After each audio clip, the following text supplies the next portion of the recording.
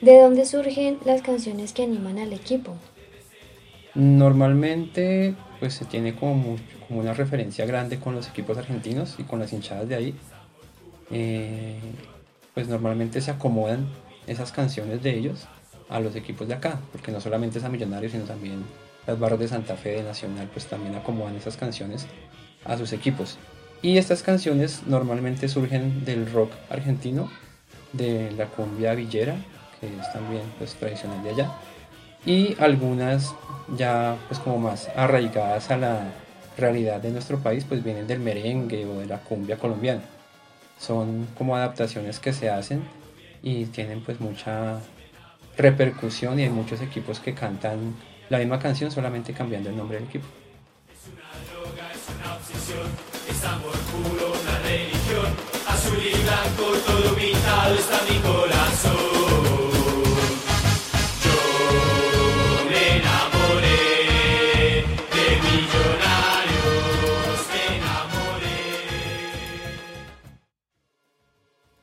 En Latinoamérica, la expresión barra brava se originó en Argentina en la década de 1960, aunque en realidad estos grupos surgieron a finales de 1950 como una réplica de grupos como los Hooligans de Inglaterra, los Ultras de España o ya en la década de los 70 las Torcidas de Brasil, quienes se caracterizaban por su fervor y pasión por el fútbol, pero también por influir la violencia en este tipo de escenarios deportivos. En la década de 1980, el fenómeno de las barras llegó a Chile, Paraguay, Ecuador y Perú, y ya después se fue extendiendo hasta Costa Rica, Guatemala, México y Colombia.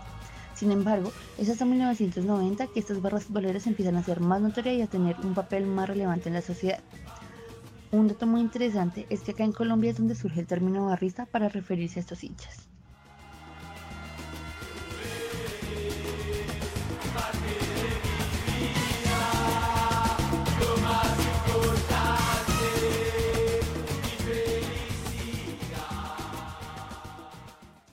Millonarios es uno de los equipos de fútbol más antiguos del país. Este equipo tiene sus inicios alrededor de 1920 y luego de pasar por una larga trayectoria llena de cambios en cuanto al nombre, a la junta directiva y a los jugadores, su fundación oficial se da el 18 de junio de 1946. Al ser uno de los equipos más antiguos del país, es al mismo tiempo uno de los más importantes. Lo explica su gran cantidad de hinchas y en especial el hecho de que cuenten con la barra futbolera más grande de todo Colombia.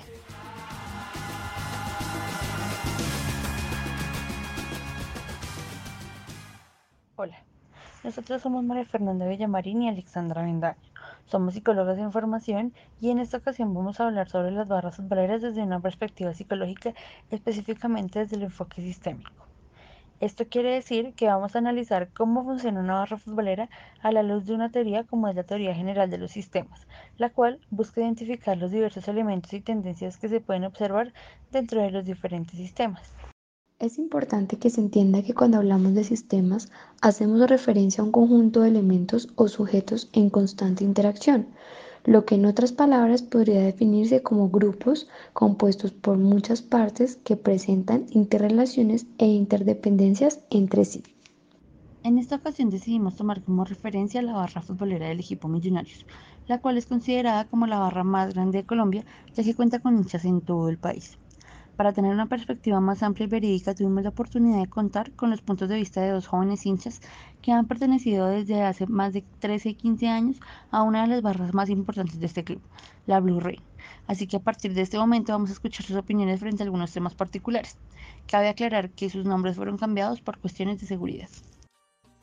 Ahora, al hablar de sistemas, el sistema de una barra futbolera podría considerarse como un sistema cerrado, ya que a pesar de que está conformado por una gran cantidad importante de hinchas, tanto a nivel nacional como local, estos hinchas deben compartir algunas características particulares para pertenecer a la barra, como por ejemplo el gusto por el equipo, la disposición y disponibilidad para asistir a las reuniones y también para aportar tanto física como económicamente en las actividades que hacen, porque ellos hacen muchas actividades, así como nos manifiesta Andrés, que gran parte de lo que hace la barra, aparte de alentar al equipo y celebrar cada encuentro, es tratar de aportar de forma positiva a la sociedad, llegando a comunidades vulnerables con actividades como entrega de mercados, entrega de juguetes en Navidad, entrega de útiles escolares, ollas comunitarias, mejor dicho, escuchémoslo.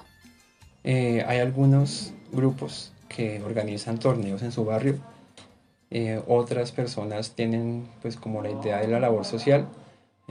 Por lo menos cuando comenzó la pandemia, para no ir tan lejos, ellos acomodaban sus ingresos y trataban como de generar un ingreso extra para poder colaborar con la gente que de verdad lo necesitaba demasiado, llevando alimentos, llevando diferentes tipos de ayudas a barrios que son muy necesitados. Ahorita cuando vino la Minga, eh, un jefe de la barra tiene un restaurante y dentro de ese restaurante preparaban alimentos que ellos mismos conseguían o donaban para llevarlos a la Minga y que pudieran los indígenas pues recibir un alimento extra aparte de lo que ya habían traído. También se tenían labores de llevar útiles escolares al principio de año. Se recogían en dos, tres partidos que se hacían a puro principio de año y cuando ya se tenía una cantidad pues grande se llevaba a localidades como Ciudad Bolívar o sectores como Patio Bonito, Cazuca, que son pues como mucho más vulnerables que otros sectores del país, de la ciudad, perdón. Algo importante para resaltar en este punto es que mucha gente no tiene idea de todo ese tipo de cosas, ¿no? Es decir, que hay una gran cantidad de población que ignora la realidad y el verdadero funcionamiento de una barra. Entonces solo ven la violencia, la delincuencia y todo ese tipo de acciones negativas que difunden algunos medios de comunicación. Es por esto que estos grupos particularmente son tan estigmatizados y tan juzgados. Por otra parte, diversos estudios dan cuenta de este fenómeno como algo asociado a la juventud, pues se presume que un 84.7% de los hinchas son jóvenes menores de 20 años. Esto según un estudio realizado en 2014. En Colombia, en Brasil o en México, se dice que en un inicio gran parte de los jóvenes que deciden pertenecer a una barra lo hacen por el gusto y la pasión que sienten por el fútbol, pero también porque es muy común que estos jóvenes encuentren en su práctica un refugio ante situaciones familiares o sociales complicadas. Entre las características que comparten los integrantes de estas barras se encuentra que, aunque los jóvenes provienen de todas las clases sociales, la mayoría proviene de la clase obrera con un nivel de estudio bajo. Por otro lado, es importante considerar que todo sistema tiene que establecer relaciones tanto internas como externas para que en medio de todos los cambios que atraviesa durante su existencia, éste se mantenga estable. Por eso, esta no es la excepción. Las barras futboleras tienen dos tipos de relaciones particulares. Estas pueden ser internas o externas. Sus relaciones internas se caracterizan por ser quienes permiten que este sistema funcione y se mantenga. Esto mediante el orden que sus mismos integrantes establecen. Respecto a esto nos encontramos con que el orden de esta barra y en general de todas las barras futboleras es de tipo jerárquico, es decir que hay diferentes roles dentro de la organización. Andrés y Paola nos contaron cómo funciona este orden. Escuchemos. Mantener las relaciones de la barra ha sido un poco complejo, pues porque siempre se ha evidenciado un tema de la jerarquía, un tema de egos, pues porque siempre está como el líder de la barra y entonces es como una cadena, pero hace poco, pues como hace unos 2 años, las personas que están encargadas ahorita no hay una cabeza como tal, sino es un grupo llamado pues como junta directiva, donde todos toman decisiones en conjunto. Dentro de la barra siempre hay como unos referentes que son los que delegan las funciones de los diferentes parches que pertenecen a la misma. Y pues los roles como más marcados son los que están en la logística, que son los que ayudan a entrar las banderas, los que dicen en qué sitio hay cada bandera, los que acomodan la pólvora o los extintores cuando los dejaban entrar, que son los que se utilizan a la entrada de los equipos para que se vea pues como más emocionante el ingreso del equipo. Hay otros que están ya encargados de lo que es la instrumental, con sus percusiones, sus trompetas. Ellos pues están dentro de la fiesta de la tribuna y cada uno tiene pues su rol especial. Hay otros que pues recogen el dinero cuando se va a hacer algún viaje, algún partido visitante. Ellos son los encargados de recoger la plata de los buses que van a viajar. Aquí es donde se habla de estas relaciones internas que le permiten a la barra realizar esas actividades extrafutbolísticas que nos mencionaba Andrés y que ahora nos menciona Paula. Sí, más allá de hacer un acompañamiento al equipo, la organización de la Blue Rain gestiona actividades sociales, labores sociales con comunidades vulnerables. También gestionan espacios recreo-deportivos donde incentivan todo el tema de la cultura y el deporte. Algo importante también para resaltar es que este es un sistema bastante machista, por ende el rol de la mujer en el contexto futbolero es mínimo. Andrés nos contaba que es posible encontrar mujeres en la banda sonora de la barra, pero que es muy raro. Sin embargo, escuchamos el punto de vista de Paola. En cuanto al rol de la mujer en la barra, es un tema bastante complejo de hablar. Realmente hasta este año, con la nueva administración, pues se dio el aval como de tener en cuenta la participación de la mujer en este espacio de las barras futboleras. Hace poco pues se generó una organización que se llama el Comité Femenino. Es un parche grande de mujeres. En donde más se nota la participación de ellas es en lo de la instrumental. Ellas son pues como las que también tienen participación allí, en algunas son trompetistas, otras son percusionistas y pues hacen como más presencia en este tipo de cosas. La verdad es que es un poco relegado como un segundo plano se les da a las mujeres dentro de la barra. Por otra parte, sus relaciones externas se caracterizan por ser aquellas que complementan al sistema, es decir, que son quienes aportan al sistema sin tener que pertenecer a él. Estas relaciones, igual que las internas, se pueden tornar conflictivas con grupos o entidades particulares. Sin embargo, eso es lo que de una u otra forma permite que la barra futbolera perdure en el tiempo, ya que el conflicto le permite al sistema entrar en crisis para poder modificar eso que está fallando dentro del correcto funcionamiento del mismo. Aquí podemos hacer referencia a la relación que tiene la barra con las barras de otros equipos, con los entes gubernamentales que les colaboran o inclusive con la policía. Escuchemos el punto de vista de nuestros invitados frente a ello. Pues depende mucho del contexto, porque cuando uno viaja de visitante, obviamente la policía allá está mucho más prevenida con uno.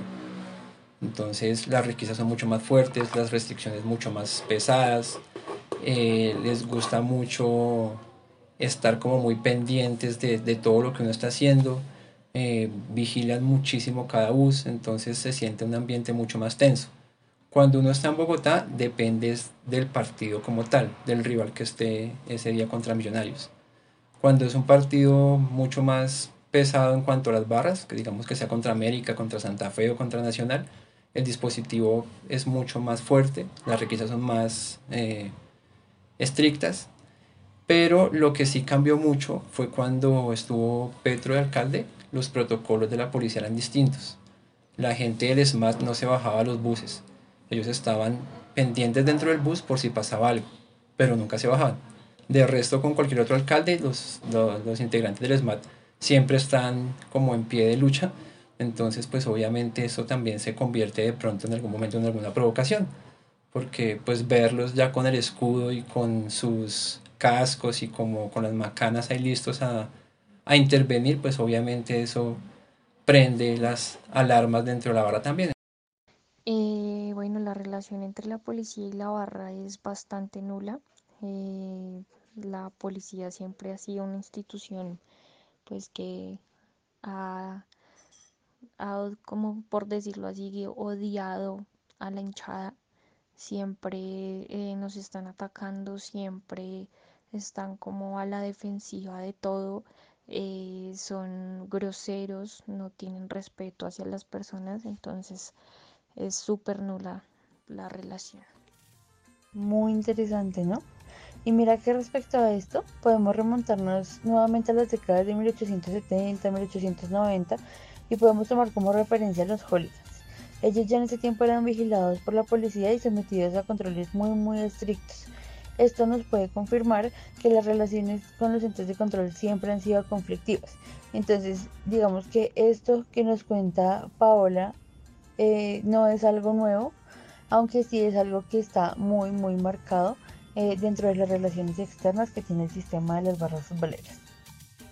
Y bueno, ya para concluir, no es un secreto que las barras futboleras han sido bastante estigmatizadas a lo largo del tiempo y que la policía y los medios de comunicación no han aportado de forma significativa y positiva a la imagen de las mismas. Sin embargo, estos son sistemas que han demostrado lo que es el verdadero aguante, como dicen sus hinchas, porque son el reflejo de la resiliencia que se requiere para perdurar en el tiempo y mejor aún para demostrar que la barra es más que fútbol. La barra es sociedad.